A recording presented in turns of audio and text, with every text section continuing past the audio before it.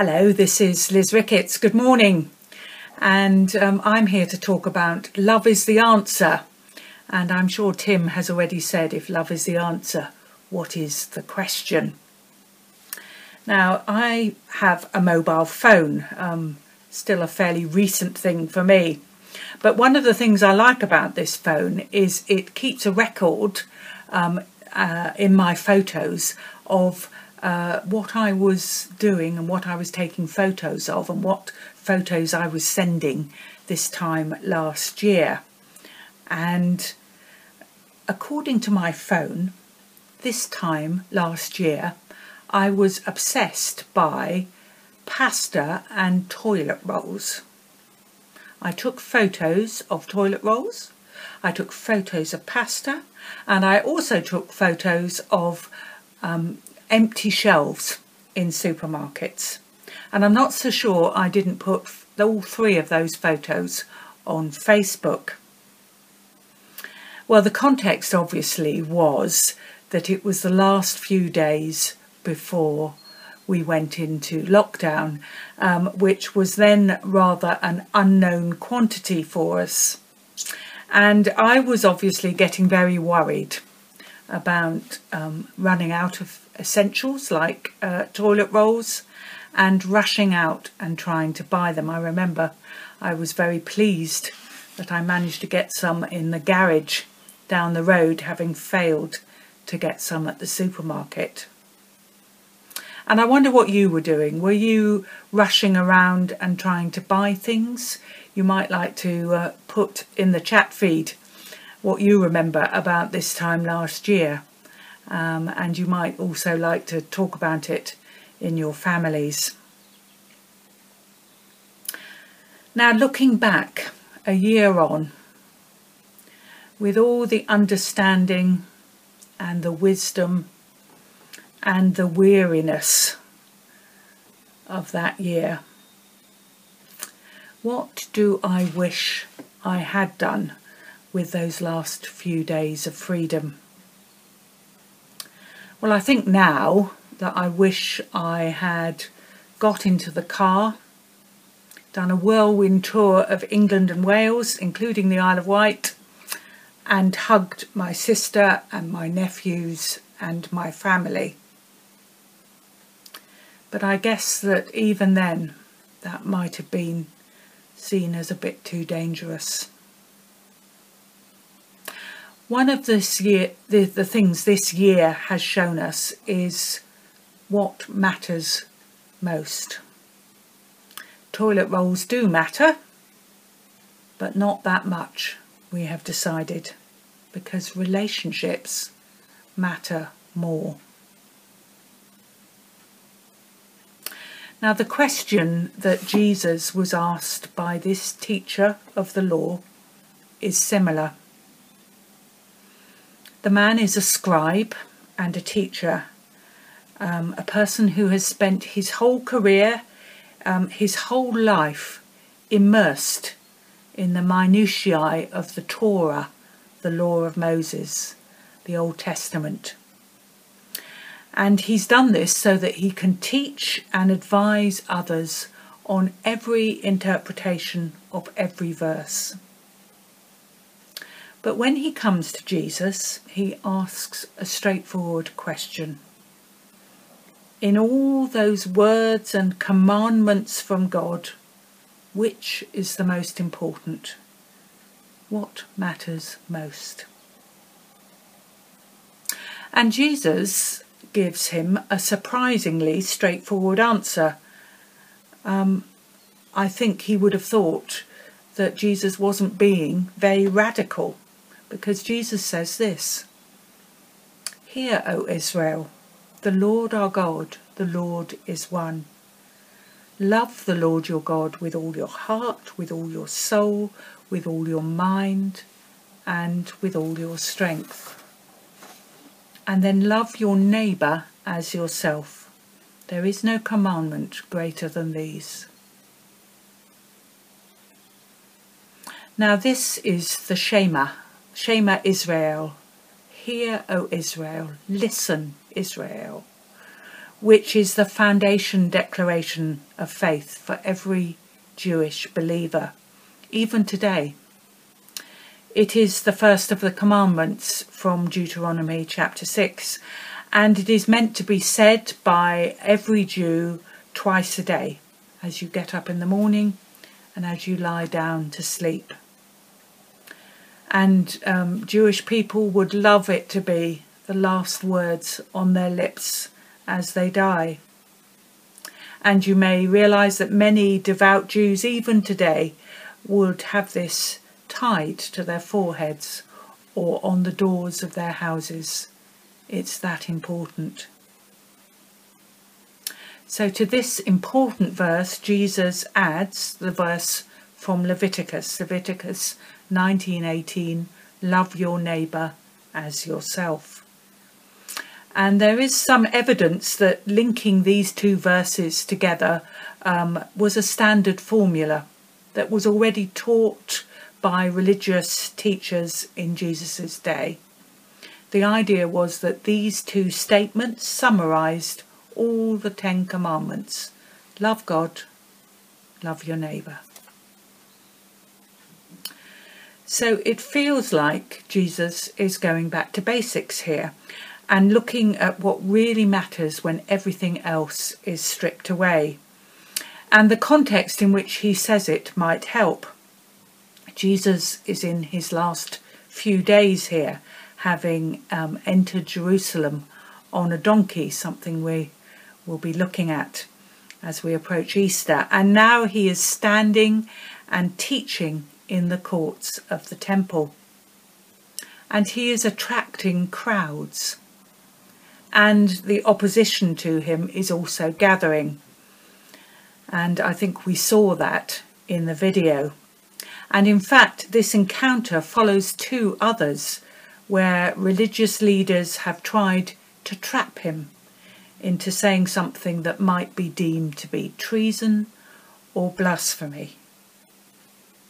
And it's possible that this third conversation, the conversation with the teacher of the law, also started as a trap. But if so, in this gospel, it ends very differently.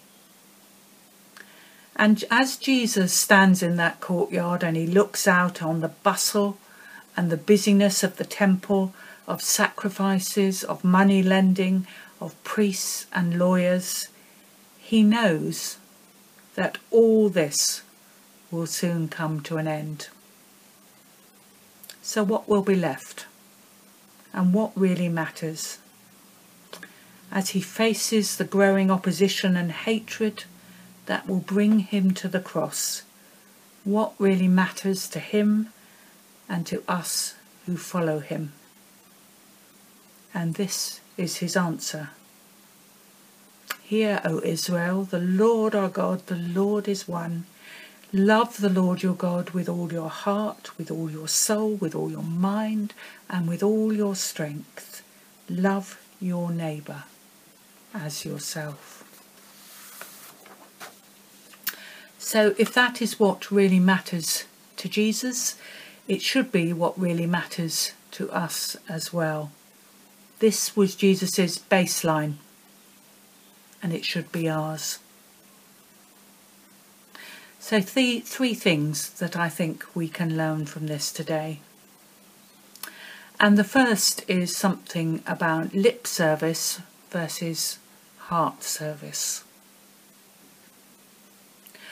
One of the things that God says again and again in the Old Testament through his prophets is that he doesn't want a people who just pay him lip service.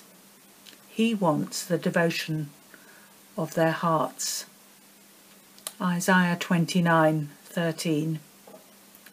These people come near to me with their mouth and they honour me with their lips, but their hearts are far from me. The Pharisees and the other Jewish leaders were reciting the words of the Shema at least twice a day. But did they put them into practice? Had saying those words in a precise, ritualistic way become more important than actually listening to God or loving God. Jesus commends this teacher of the law because he seems to recognise that really loving God was more important than all the rituals and sacrifices. His heart and his mind seemed to be open. So Jesus says, "You are not far from the kingdom of God." So what about us? In what ways do we just pay lip service to God? Just go through the motions? Just do what is expected of us without really connecting with God in it? Picking up on something Tom said last week, is what we do as a Christian to impress others or to please God?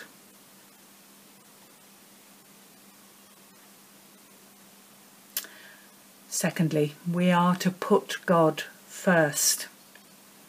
Jesus talks about loving God and loving our neighbour. And like the words of God in the Ten Commandments, he puts them in that order. Love God, love your neighbour. Loving God comes first. And loving God, he said, will take every bit of us. It is all-encompassing, involving our feelings, our identity, our intellect and our energy. Every part of us is to be given to God in love and worship. Now, when Jesus says that, he knows that this is what we were made for. As human beings, we are designed to love God and be loved by God, to be in a love relationship with him. This is the way that we can flourish, and this is how we can have that capacity to show that same type of love to other people. So if you want to know where to start in the Christian life, it is with learning to love God, spending time with him and getting to know him. For to know him more is to love him more. As we learn to give more of ourselves to God in love, as he fills us and renews us, so we will be changed and be able to love others more. All those other commandments about how to love others and how not to hurt others should be an overflowing of our love for God. I have been reading the Passion translation of the Bible during Lent, and this is the way that it translates verses from 1 John chapter 4, which is a chapter all about how loving God and being loved by God changes us. 2 verses here. This is love. God loved us long before we loved him. And it goes on to say, delightfully loved ones, if he loved us with such tremendous love, then loving one another should be our way of life. So the challenge for us today, what or who comes first in my life? How important is that relationship with God to me, that love relationship with God? And thirdly, when is a commandment not just a commandment? Well, when it's a promise. The story of the Bible can be seen as a turning of commands into promises. There is a link between obeying God and loving God. Why do we obey God's commandments? Is it because we fear his punishment, or because we want to curry favour with him, because we think we will get rewards or Christian brownie points? Is it to impress others with our holiness? Why do we obey God? Well, God looks on the heart and is much more interested in our motives for obedience than in the obedience itself. He wants us to obey him and to do what he says, but he wants us to do that because we love him. Like a loving father, he wants his children to obey him because they trust him and they love him. And he wants us to be horrified at the thought of doing anything that will hurt others or hurt the Father God who loves us. Now, although that sounds simple, we still often find it hard to obey God, even though we think we love him. And Jesus knew this. And in his last teaching session with his disciples, which interestingly may even have been on the evening of the same day as this encounter in the temple, in John chapter 14, Jesus touches on this.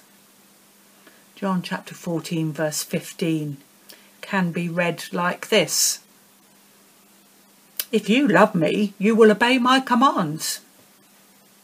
In other words, show your love by doing what I say.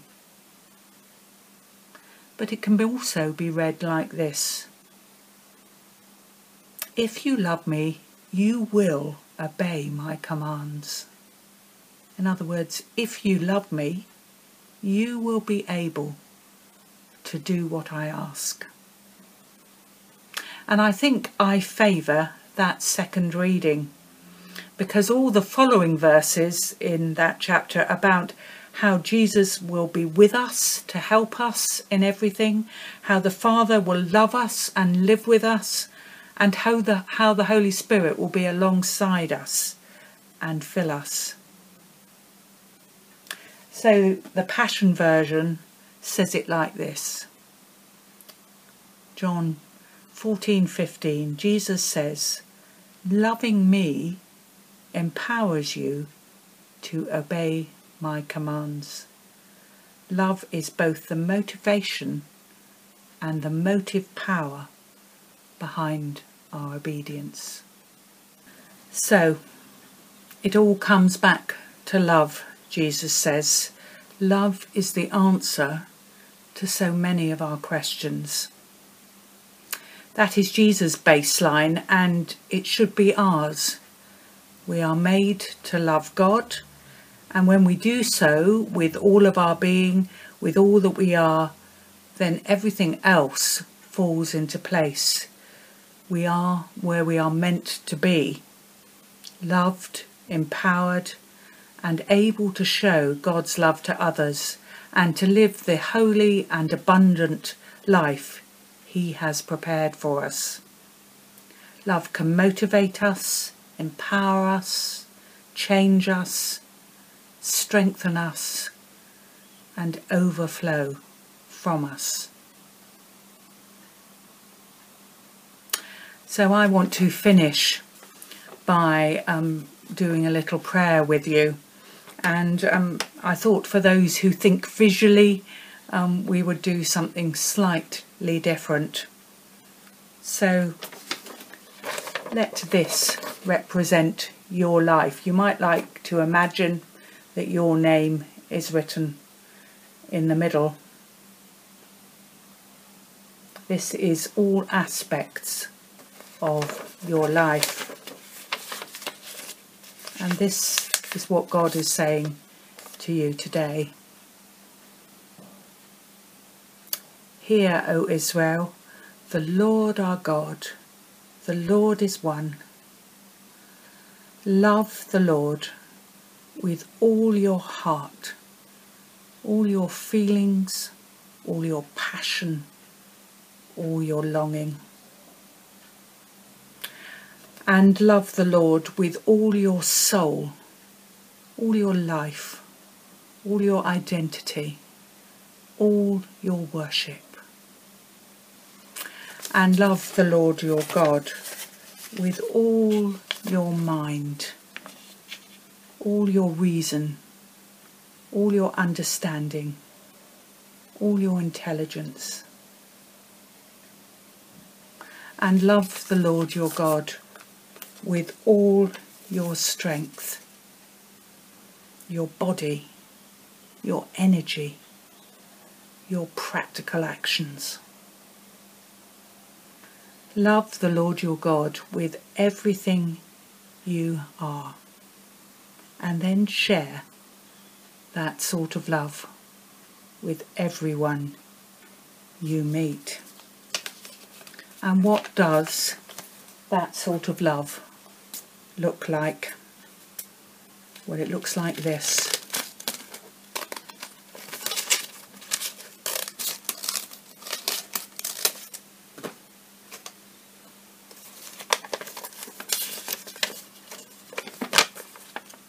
That sort of love is a cross-shaped love.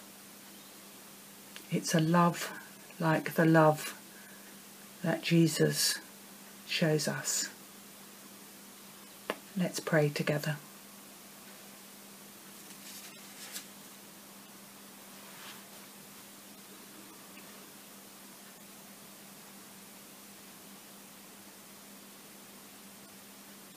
Were the whole realm of nature mine, that were an offering far too small, Lord, your love, so amazing, so divine, demands my soul, my life, my all. Amen.